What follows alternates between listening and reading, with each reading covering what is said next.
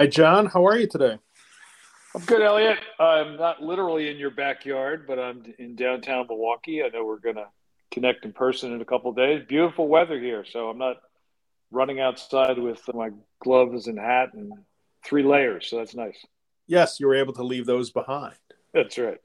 Exactly. Hey, before we get started, obviously internally we've been looking at both measurements and figuring out who all is out there. We get a lot of really good anecdotal feedback from folks that listen to this and listen to our other podcasts and webinars. So we just ask that you send us a rating, go on Spotify or some of the other places where you get Apple Podcasts and others. And also send us notes of people that you want to hear from that we can interview. This is obviously a short snippet of what went on this particular week in AML, but we want to find out who's all out there. We've gotten some excellent feedback from folks inside the government, in the private sector, but we just ask if you like what we're doing, just rate us, send us a note, or if you have some comments, it'd be great. Yes, we'd appreciate that because we are continually trying to fine tune and improve our content and want to be sure that we're covering things that our various audiences are interested in hearing about or learning about. That's right. So we've talked quite a bit and fairly recently, but it keeps coming up, and that's the issue of sanctions. So there's a number of things I know we want to highlight from late last week and early this week on sanctions. What struck you from some of the things that you've read? There was an interesting op-ed in the Washington Post this week. The title was "Washington is Sanctioning 12,000 Entities, It's Backfiring." And so the entire question of effectiveness comes up periodically. We've had an explosion in the number of active sanction programs, certainly in the last year plus, triggered by the Russian invasion of Ukraine. And I think what struck me here was a reminder that some of the best known sanction programs have actually been ineffective. So this ineffectiveness issue isn't new. The historical example that caught my eye was the comprehensive sanctions that were put in place in 1960 and against Cuba, and then expanded Right. in 1962 to a full trade embargo with sanctions. And the idea was, as is quoted here, to bring about hunger, desperation, and overthrow the Castro government. And yet here we are many years later, and that government or its successor government is still operating. We've had some changes in those programs during certain administrations in the last 15 years where access to Cuba increased and now has decreased again. But it is interesting. They've been around a long time and they have not been effective if effective means reach your goal.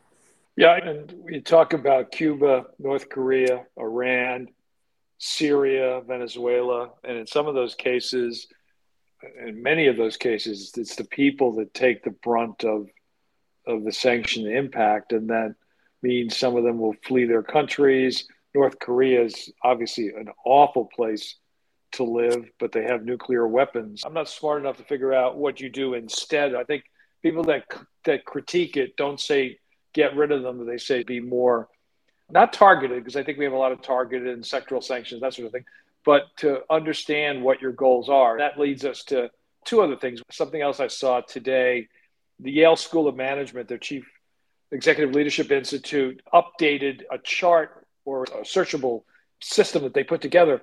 There's 1,000 companies that have curtailed operations in Russia, but there's still some of even of those 1,000 that are still doing limited work in Russia. So you can actually track, you go on that website, you can track the 1,000 companies and they grade them. So it used to be they would simply say whether a company had remained or withdrew from Russia. But now, according to the note here, they say that now there's 5 categories and they grade them A to F about the completeness of the withdrawals. So I think that's also interesting for those that like to look at that research. This leads us to what you and I talked about before we jumped on here is we'd like to do a couple additional either webinars or podcasts drilling down with sanctions experts and get both their take on the value proposition, but also some operational suggestions on how to have a successful sanctions compliance program. So we'll continue to pay attention to that. But leads me to the last thing I wanted to highlight and have you weigh in, of course, Ryan Wallerstein, who we mentioned before, we've interviewed, who does the Illicit Edge, he lists 10 common critiques of the U.S. financial sanctions regime. And these are flaws that are being identified. And I'll mention a couple and get you to mention several as well. But one we just alluded to, that's overuse. Are we using sanctions too often? Is there such a thing as sanctions fatigue? And again, as you mentioned, second is lack of effectiveness. And you talked about Cuba. We mentioned North Korea. These regimes have not capitulated to U.S. demands. There's a number of other ones. What other ones in Ryan's list jumped out at you? Sanctions evasion, which has been a big topic related to the Russian sanctions post-Ukraine invasion. There has been efforts and meetings and all sorts of things by the Western allies, EU, UK, Canada, US, and to some extent the UN, talking about sanctions evasion as it relates to how a lot of Russian goods are being sold through countries that don't have sanction programs in place and may not be directly impacted by any of the current sanctions regimes. And so they're acting as a conduit to evade the intent of the sanctions. So I think that evasion has become a much bigger problem, and it's probably coupled directly with overuse, given that there are so many programs now that there really is an effort for people to keep commerce going and choose to do that. And that's coupled with another one on the list, and that is weak enforcement. The ability with as many programs as we have to really monitor and enforce them in a deep way is challenging. OFAC here in the US has a limited amount of staff and resources, and it's important. We've done some things in a multilateral way with Russia. We've done a lot of unilateral things, and that adds to the pile. Yeah, we talked a few weeks about the lack of coordination. That's obviously another area of problems. And then how the legal complexities of sanctions ties back to evasion, like you mentioned before. They also talk about harm to U.S. businesses. Okay, but in some of these situations, you want to see these businesses step up and support the sanctions regime and figure things out. So I'm not as enamored with that. But to be fair, all of these, quote, flaws, unquote, definitely are considerations. And I think it all goes back to when you issue a sanction, explain why you're doing it and what the goal is, to be as clear as possible. And even though I wouldn't suggest the Treasury doesn't do that, I think paying more attention, given there's been a lot more articles about the value proposition than ever before. I think if you're a Treasury, I think you want to make sure that you're spending a lot of time not just issuing the sanctions, but explaining them, and maybe explain when they've been successful, if that's appropriate. Yes. My sense, just from watching the landscape for a long time, as you have, and being involved, is it's not perfectly clear that when a program is put in place is established an effectiveness measure, so that not only are we enforcing it, but can we somehow score whether it's doing enough of what it was put in place to do, that it should remain in place, or it has to have some kind of changes or more resources focused on a particular one to help with enforcement and reducing evasion and things like that. So more to come on that. And as we said up front, if you have some folks that you'd like us to talk to about this, we want to keep this dialogue going. So one other thing, John, that has been going on this week, and it's worth a mention now, we'll keep an eye on it, and I'm guessing along the way we will talk about it in some depth. But this week, the SEC has taken action against both Binance, the largest crypto exchange that's currently operating, and against Coinbase, the largest crypto exchange operating in the US. And these actions have been variously described as an effort to put crypto on ice, at least in the US. And if they were successful, would make crypto in the US much less of an effective tool in commerce, and certainly would reduce its availability to retail users, retail investors. Yeah, so we got to stay on top of that as well. I would also mention this is not necessarily financial crime, although there is a connection, I would argue, to 9/11.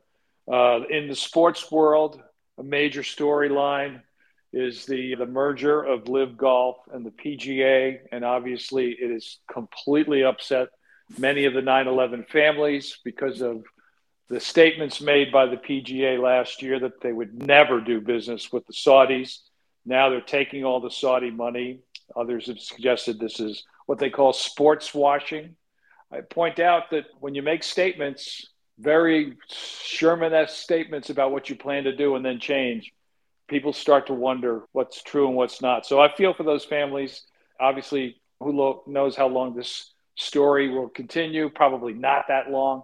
But I just thought, given obviously both of us were involved in the ramifications from 9/11 and we've read all the reports, and for these families that have been living this since then, to be told we're going to make sure that PGA does no business with Saudi funds and they turn around and get bought out. It's a sad day in the sports world, in my humble opinion. I agree. It's not a done deal based on the reports that I've read. They have what I would call a letter of intent, essentially, where they've laid out a framework. And there apparently is some dissatisfaction. I obviously didn't speak to any of these people, but there is some dissatisfaction among the PGA players about this. So I'm not saying it won't get done, but I think there's going to be more to write, how the deal actually gets completed. But I agree with you. First, don't make statements you're not willing to actually live with. But second, this is a pretty dark day, I would say, for professional golf in the United States, given the connections to 9/11. You want to highlight the June webinar? We're on June 22nd, starting at 1 p.m. Eastern Time. We're going to be talking about models, identifying them and reviewing them. We've got 3 folks from our financial crime advisory team who are experts in this space, who will be bringing their expertise. It'll be a very practical conversation. So we're looking forward to sharing that with you. And John, you want to talk about anybody that you're going to be talking to in the next few weeks? I have 3 interviews in the next week to plan the podcasts, and they will be covering the world of cultural artifacts and art, which we've covered several other times with some additional experts, and then a global sanctions expert to talk to her about that world and what's happening. And the game plan now, based on what we just finished talking about, is maybe have her weigh in on the value proposition. Arts and antiquities, the sanctions world, and some other things are coming up the next couple of weeks. So look for those, and we'll give you more detail as we get it. Yes, and watch for a blog post that we're going to load up to the website in the next week or so about ways to improve the efficiency of your financial crime compliance program. Great. Elliot, I will see you in a couple of days, and we'll be joined by some other former Marquette folks. So we're looking forward to that. Looking forward to connect. We will catch up with you again next week. Yes, and enjoy your runs in the beautiful weather here along Lake Michigan. All right. Take care. You too. Goodbye.